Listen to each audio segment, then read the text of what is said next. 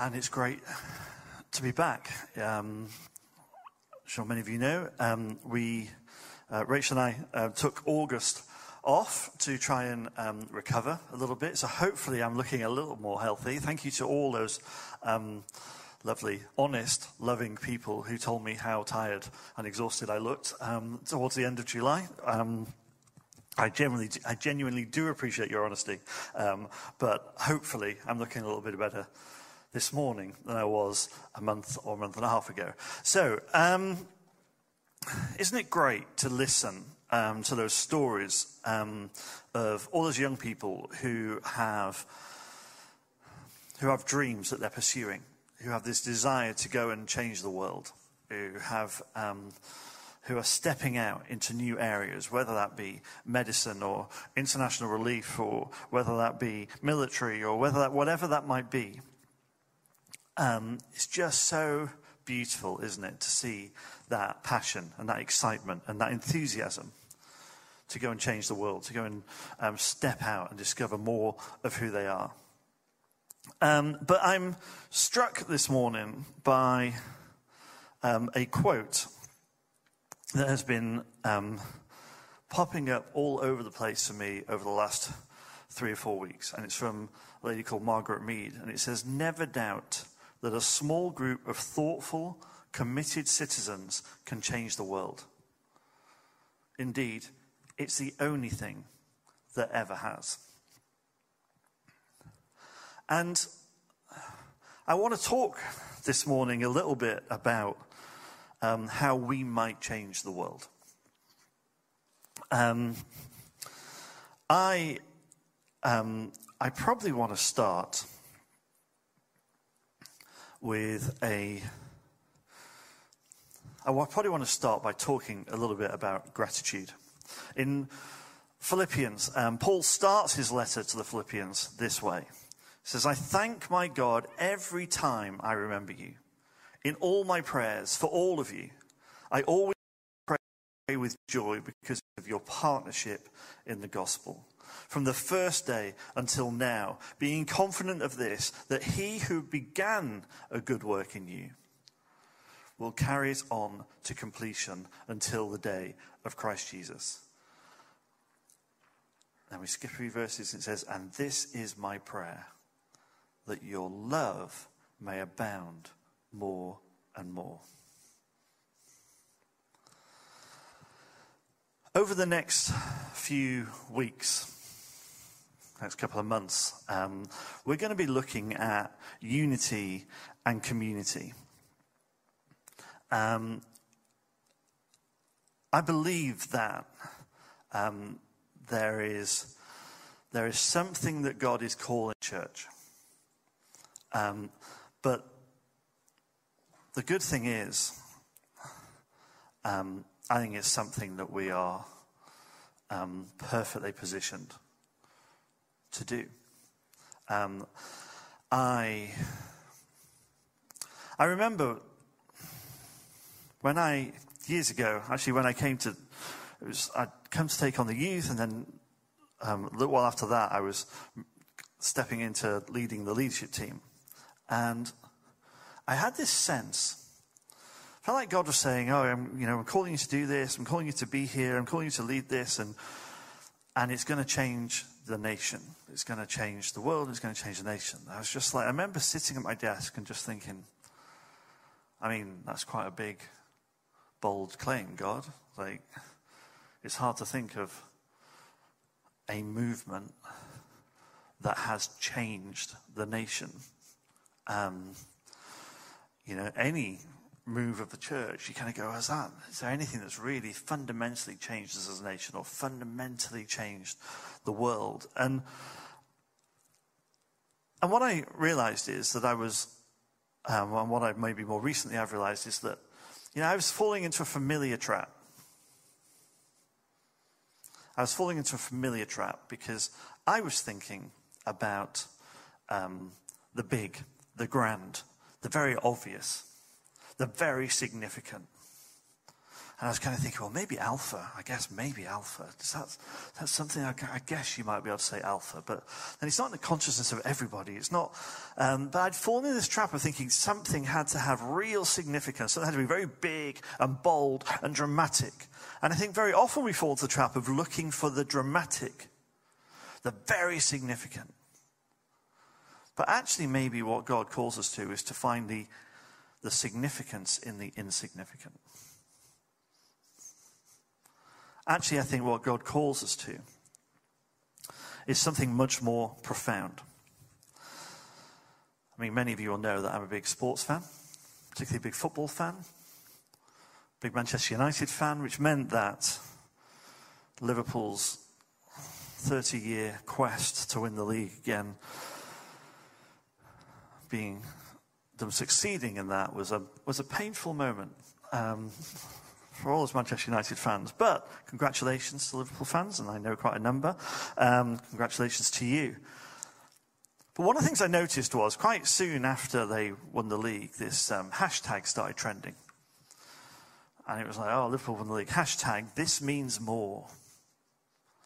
And you kind of like, it doesn't actually mean more, does it? And they go, no, this means more because 30 years and because of who we are. It's the story. It's the whole thing. This is really significant. This is bigger than any other league win, or this is bigger than any other thing. This means more. But what was interesting was I recognized, we didn't have hashtags back in the 90s when I was in a similar position. But as a Manchester United fan, I grew up my whole life with Manchester United not winning the league. We went 26 years without Manchester United winning the league, and then it was our season. And there's a story about, I had spent my life going to pretty much every game, traveling away to see them, traveling internationally to see them, going to Old Trafford pretty much every home game, hoping for this victory. And then it arrived. We'd won the league and we were supposed to be playing Blackburn, and this was it. We were going to get the trophy, and this was going to be the greatest thing because this means more. This is the culmination of everything, right? And I was also, in a relationship with Rachel. We weren't that far into our relationship, for a second year, and she was having some celebration, and she was at university down in Nottingham, and she was like, oh, I've booked us all on this whitewater rafting trip. We're going on a whitewater rafting event, and we can do that. I was going, well, I mean, okay, Rachie, but, United have won the league, and that's we're playing that night. And she said, no, it's fine. We'll be finished by 3, maybe even 2. Then you can get back. The game's not till 7:45. It'll be fine. No problem, Adam. You go. I'm like, yeah, no, okay, fine. I can do that. It's only 2 hours. It's only 2 hours from Nottingham to Manchester. It'll be fine. So we go. I love whitewater rafting, and we're having a great time. But it's all running a bit late, and someone's late, and the group before us aren't finished, and then so we're running a little bit late. But it's fine because I had loads of spare time. It's fine. So it's okay. So now it's 3 o'clock. We're only whitewater rafting for an hour or so it'll be all right. It's not a problem. I'll be finished by maybe 3:30, 4 o'clock, and then I can get up, and it'll be all right. I can be there 6 o'clock. It's fine. Doesn't kick off till 7:45. No problem. So we go whitewater rafting. And we have an amazing time. And then finally we finish. And we're carrying the boat back. I say, wow, that was amazing. It felt like more than an hour. She went, oh, yeah, no. Because we messed you around so much at the beginning, I gave you an extra hour. It's fine. I went, what do you mean it's fine? What time is it? She went, it's 5:30. I'm going, 5:30? I'm in Nottingham, and United are going to go and get the trophy in 2 hours in Manchester. That's not fine. I mean, thank you for the extra hour, but that's not fine. I was very calm about the whole thing, as you can imagine, but I got changed very quickly, jumped in my car, and drove. I might even have tipped over the speed limit. Only once or twice, but I didn't have many opportunities to because it was obviously rush hour. Now, on all the way out of Nottingham, all the way up the M1, past Sheffield, up to Leeds, across the M62, rush hour, all the way. Cars everywhere. But I was very calm. It's not a problem. So eventually, and I drive up, and I get to Old Trafford, and then I park, and I get in my car, and I can hear the roar of the crowd because it's 8:05 now. And they've been playing for 20 minutes and it's already 1-1 and Giggs has already scored a wonder goal, which I've missed. And I walk into that stadium, but it's all right. It's only, I've only missed the first 20 minutes. I walk into that stadium and I shuffle along to my seat next to my brother, who gives me a look that I will never forget. And he just looks at his watch and he looks at me and he goes, "Where were you? What did you do?" And I'm like, no, it's all right, I'm here now. We had never been late for a game in my entire life. We're always there an hour before. And I'm like, now I'm 20 minutes late for the game that mattered, because this means more. And this was the moment. And anyway, I saw them lift the trophy. And it was dramatic, and it was exciting, and it was it was a stuff of dreams. It's why they called it the Theatre of Dreams. It's a stuff of dreams. And you think that this is it. I can also tell you that about 6 weeks later, when the new season started, it didn't feel like that was it anymore. Because suddenly the pressure was there. Now we've got to go and do it again. Now we've got to go and win again. I thought that was going to be it. I thought that moment was going to be the culmination of my 21 years of life. I thought that moment was going to be the pinnacle of everything. And you know what? Maybe for a day or two, maybe even for a week, it was. And then actually you have this dawning realization that maybe it doesn't actually mean that much more. Maybe it's just a sports game and they won. Maybe we just got a trophy. I hope Rachel's not watching this. Maybe we just won a trophy. And now we're going to go and do it again. But you see, we put all this expectation of fulfillment, of significance, of purpose, of meaning on big events, winning the trophy or winning the treble or winning whatever it might be, or achieving something or getting that job or whatever it might be. And we kind of, when that happens, that's going to be the greatest day. That's going to be the most amazing thing. And we look for these things that are going to change the world. The world will be different then. Then you realize the world isn't actually very much different at all. I saw a quote recently, or I was reading in a book, and it kind of raised this question. And it said, we talk in the church about all these life-changing moments that we might have had, these great moves of God or whatever, but if we're still praying for them, maybe they weren't the great life-changing moves of God that we thought they were. If we're still kind of go, do it again. Come on, do that again. Come and do that again. I want to recreate that moment. I want to recreate that worship experience. I want to recreate that feeling. And maybe it wasn't the most life-changing thing that we ever thought it was. Maybe the significance is in the insignificant.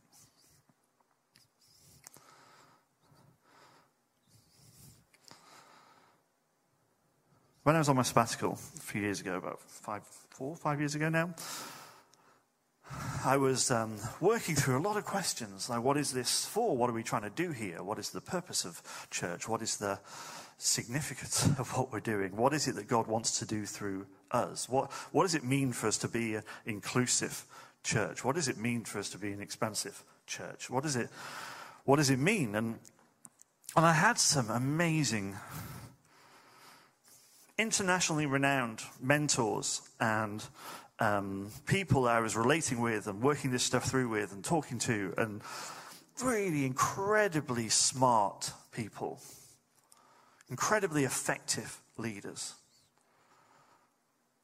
I remember as I was getting to the end of my sabbatical, kind of coming to this idea, well, actually, as a church, I think inclusivity looks like, I think the kingdom looks like extending the tent in both directions, not just moving one way down, just trading in these boundaries for these boundaries, but what does it look like for us to be so inclusive that we create this space where everybody can find their space, but nobody gets to stand still. We are all transformed. We're all moving towards Jesus.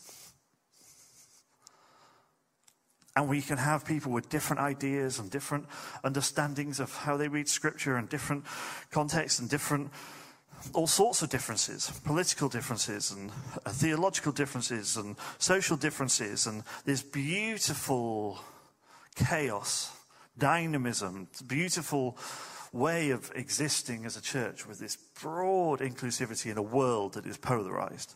It seemed to me that this was something profound.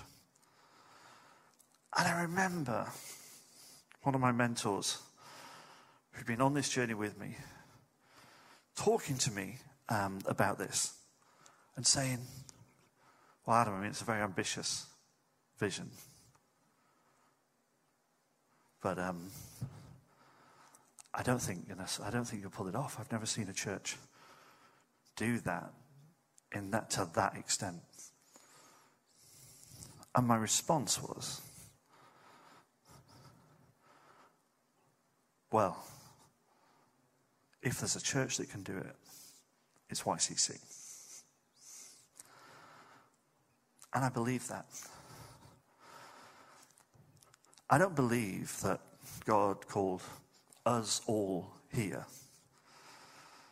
necessarily to do something that's huge and dramatic and lots of fame and lots of significance and in everyone's consciousness.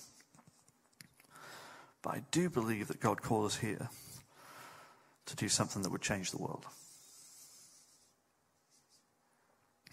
Something that would change our nation. Something that would change our community. Something that would change us. I do believe that God called us here to do that. And I do believe that this church, this community that we are part of, is exceptional. You see, Jesus talks about a community that will be known by the way that it loves one another. He says, the world will know that you are my disciples by the way that you love one another, by the love you have for one another. He talks about this command of loving God and loving others. And I think there is this call around love and community and relationship, which is right at the center of the kingdom that Jesus was talking about. And it's something that I think we are working out here. And the reason why I have confidence, I had confidence then, I have more confidence now.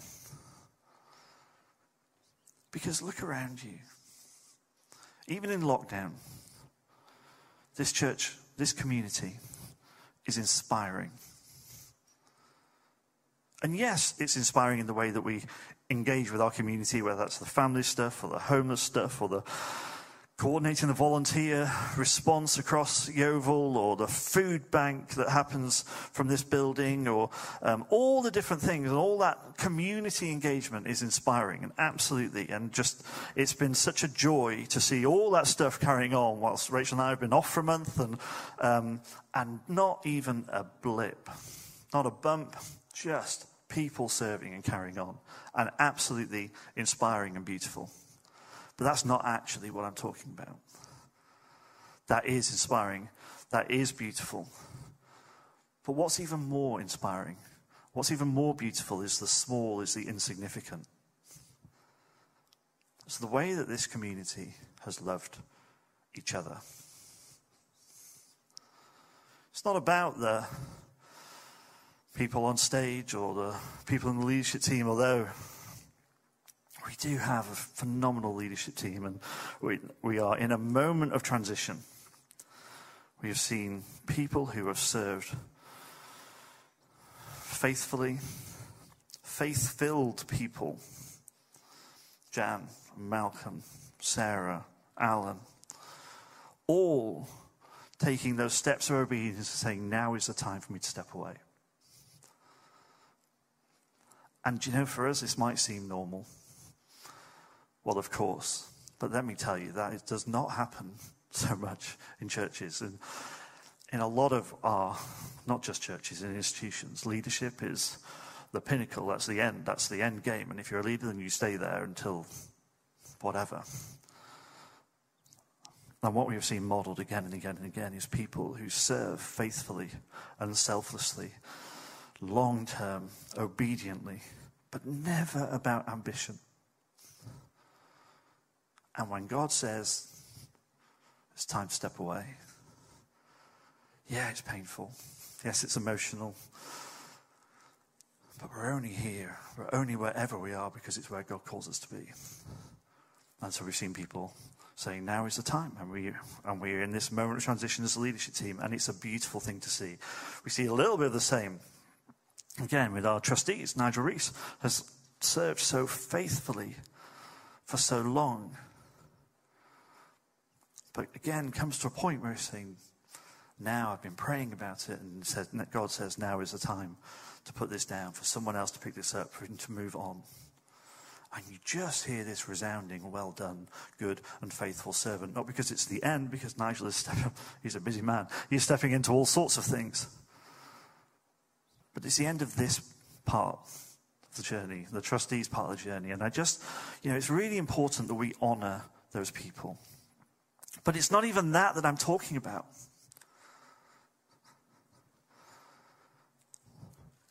I'm talking about the myriad of stories of people who are there for people, even in lockdown, who will sit on the garden wall if someone needs someone to visit and they can't go in, who will be there, who are on the end of a phone when life is hard and difficult, who are praying for people, the people who have prayed faithfully for the church, for the leaders, for the community, for each other, the small group leaders. My goodness, the small groups are so important to who we are and how we adapt to this new. And they have served so faithfully and obediently and generously and sacrificially. And it's a beautiful thing. The people who have gone that extra mile, the people who have loved, the people who have been there for people, but also the people who've been showing up to the prayer meetings, or people who have been in their homes and praying for the neighbours and loving their neighbours and loving their community. Another extraordinary thing is we didn't do a big push or a big profile or a big, this is really important or you need to do this. But almost as soon as the lockdown hit, giving went up.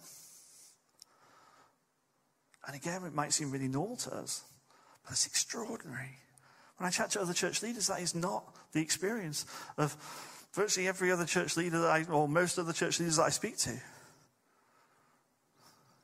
And yes, income went down because we can't rent the building out, and coffee shop and all that sort of stuff. But actually giving went up. Faithfulness. Community that is committed to each other. It's a beautiful thing. People volunteering. How can I help? What can I do? The food bank has been an incredible experience just to see the people in and serving and helping. We model something here that is profound, and it might feel insignificant. It might feel like you're not really doing anything. You might feel like, well, you're just doing what anyone would do. But as a community, we are encouraged to find the significance in the insignificant.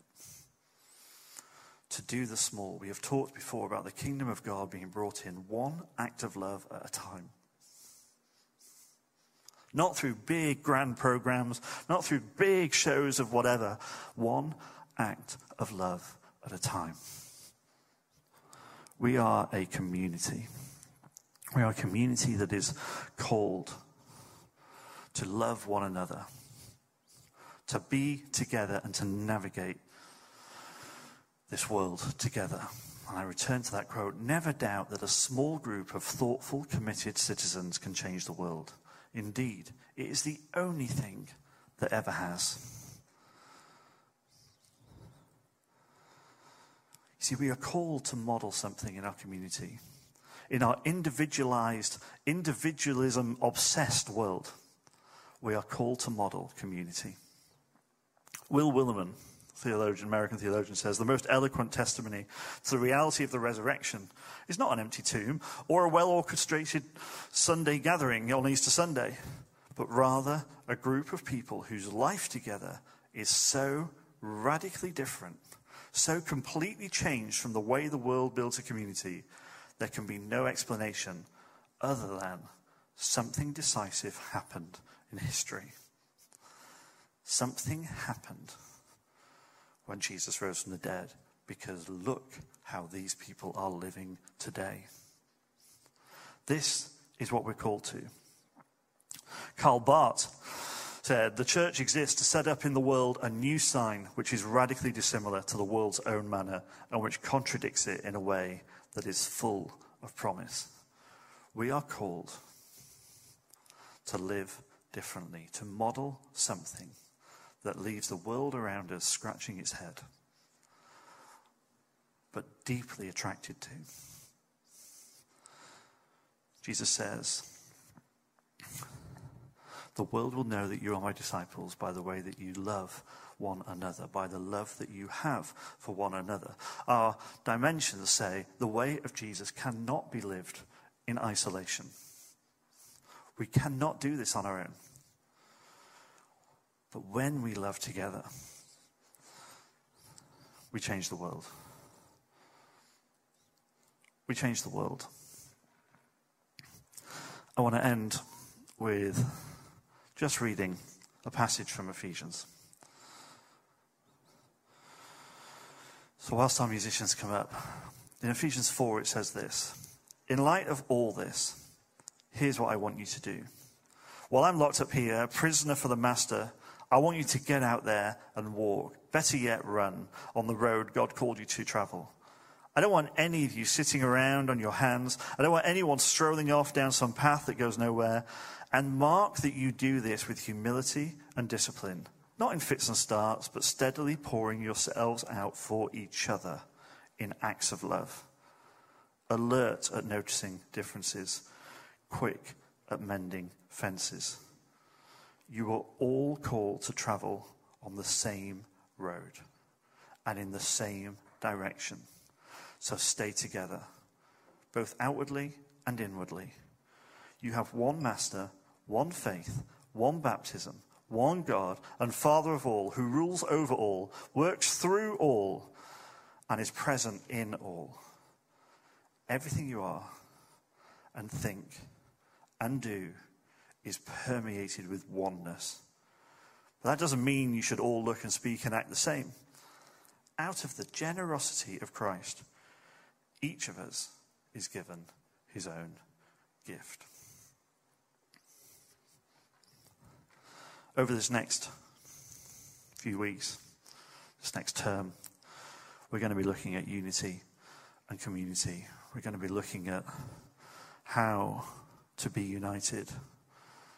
What does this inclusive, Jesus-centered model look like? What does it look like for us to live in community? What does it look like for us to be covenanted to one another and to God? How do we live this out? It's a series that I'm really excited about. A series that I think is really important for us. But I say again, if as a church you can do this, it's YCC. I love this church. And we are so blessed by this church, by your encouragement, by your positive attitude, by your openness to change and to challenge and to new ideas and to whatever it might be. The way we love one another, the way we love God together, the way we reveal God to each other and to our community. I believe God is calling us to change the world. I believe that this means more. Thank you.